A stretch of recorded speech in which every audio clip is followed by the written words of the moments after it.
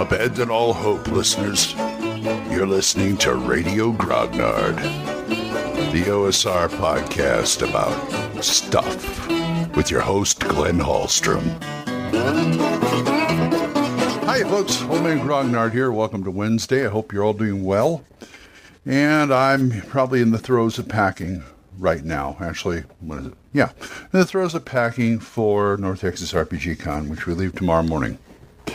So, first off, I've got a voicemail from Mr. Dave Aldridge, who has a podcast, I think it's called Percentile 20. Well, he'll mention it on here, so sorry, Dave. I bad memory. Anyway, take it away, Dave. Hey, Glenn. It's Dave Aldridge from The Percentile. Love your show. I haven't called in before. Reasonably new to Anchor. In one of those strange, excuse me, I'm on the move. Sorry for the traffic noise. But in one of those strange synchronicities of the podcasting world, I have just this moment pressed publish on something where I discuss combining indie and OSR, and what do you know, here you are doing exactly that.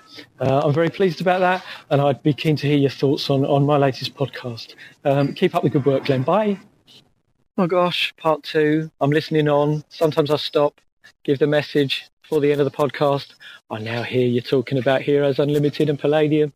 I've just been talking about that as well. Strange. There must be something rippling out there in the Anchor sphere, in the Anchor community, that these things should bubble up at the same time. It amuses me to hear people talking about Palladium. As I said on my podcast, at some point I'll get around to addressing that system and that publisher in detail, but I'm not quite ready yet. Enjoying the show. Cheers. Thank you very much, Dave, for those voicemails. Yeah, it's kind of interesting. Sometimes I link up with another podcaster. Sometimes I don't. Sometimes I steal from another podcaster. Sorry, Eric Tenkar. But, yeah, Heroes Unlimited, I never cared for that game. So I was surprised that Eric Bloat could come up with a variation on it that worked for me. Because it's a class and level, but Heroes Unlimited, first of all, the Palladium system just drives me nuts. It drives me nuts because it's just, they just get into too much of the, first of all, abbreviations are fine. We use them all the time. OCV, DCV, hit dice, HD, HP, XP, all that. Saves, that's fine. But when it's the whole I can't remember which one is which on the basic stats. So I get kind of confused sometimes. Even if they mention in the text, you're such and such, and they put the abbreviation, I'm going, what does that mean again? I got to go flip back to the front of the book. Oh, yeah, okay, fine. I hate that. I hate flipping through books when I don't have to. And it just seems like the superpowers, the supers, they were too obsessed with nailing every type of super. When you don't do that with supers, you just sort of nail some general stuff, and then you make it up. You mold it. You basically mold it. And with Palladium, they just threw stuff at you so hard and so much. It's like every superhero is a sub-rule system in itself, and I couldn't stand it. Then I read Vigilante City, and then they took it as you have that, and you have the same thing, but it's all, they're smaller classes, and you have a progression. It could be a little better organized, but I see why they did it the way they did it. I see why Eric did it the way he did it. It's just I've never. I try to say this without criticism for Vigilante City because I found it a fantastic book, but you got to have what you need in the right place. And if you're putting like all your superpowers into one class and people are looking through, it's like the 1E books, the 1E DMG. Once you find what you need in the DMG, you have to bookmark it, because it's almost without rhyme or reason, even though I think Gary had some kind of rhyme and reason in it. But yeah, Palladium drove me crazy, but Vigilante City took it and just rejiggered it and just kudos to them. Well, anyway, thank you very much, Dave, for sending me that. Also, before we get into the topic today, which isn't much, I wanted to pass along a new Kickstarter that somebody brought my attention to called Dungeons and Delvers Red Book. Apparently there's a Dungeons and Delvers Black Book. Now there's a Red Book, and they're kickstarting. They have started recently. Their goal is, I don't know what their goal is. Oh, a $5,000 goal. They've already got 18 backers. They have 32 days to go. It ends on July 7th, and it looks like a really good system. It's somebody's person. It looks like very, very modifiable, if that's a word. And it's also, it can be as simple and complex as you want. And they've got really nice pledge levels. It only pledges up to $200, which I think is great, because some of these pledges, I know they need the money and stuff like that, but it's got a modest goal with modest pledge levels, which I really like. So check it out. It's Dungeons and Delvers on Kickstarter, Kickstarter.com. Just type in Dungeons and Delvers. You'll find it. So, yeah, check it out. So, okay, fine. We are going to talk about, I'm packing, so let's talk about packing. Fine. Let's talk about game packing. How many games do you reasonably think you can take with you?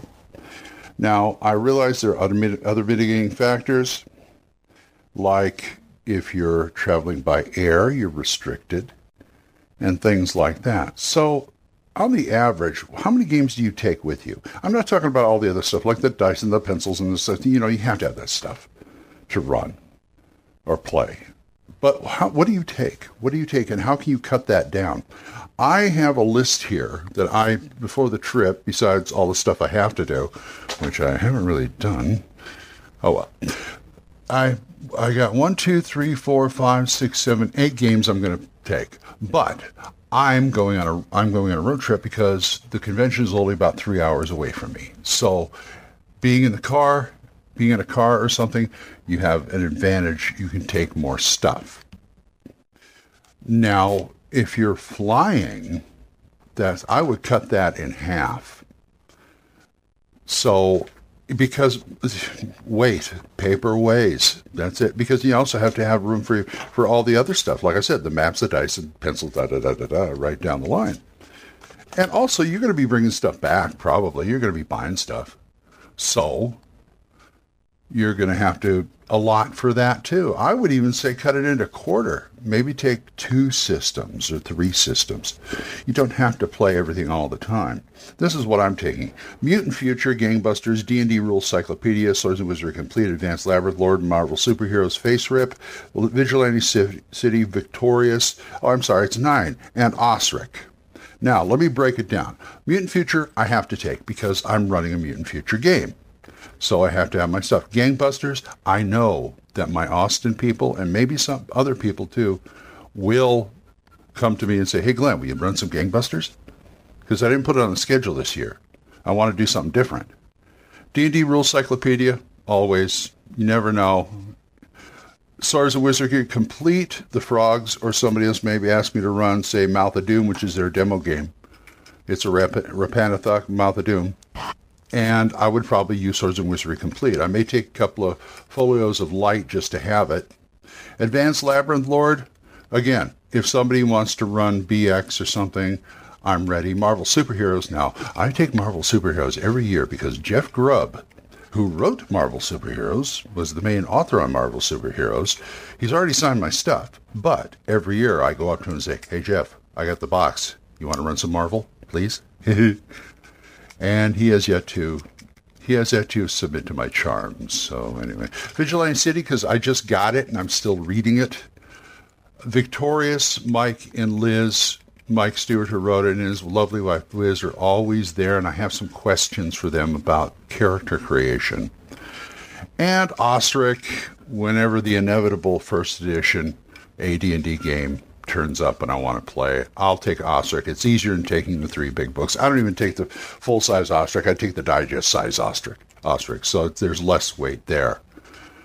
And on top of that, I had Dice Tower pencils, wet erase markers, Sharpie flip mats, and tokens.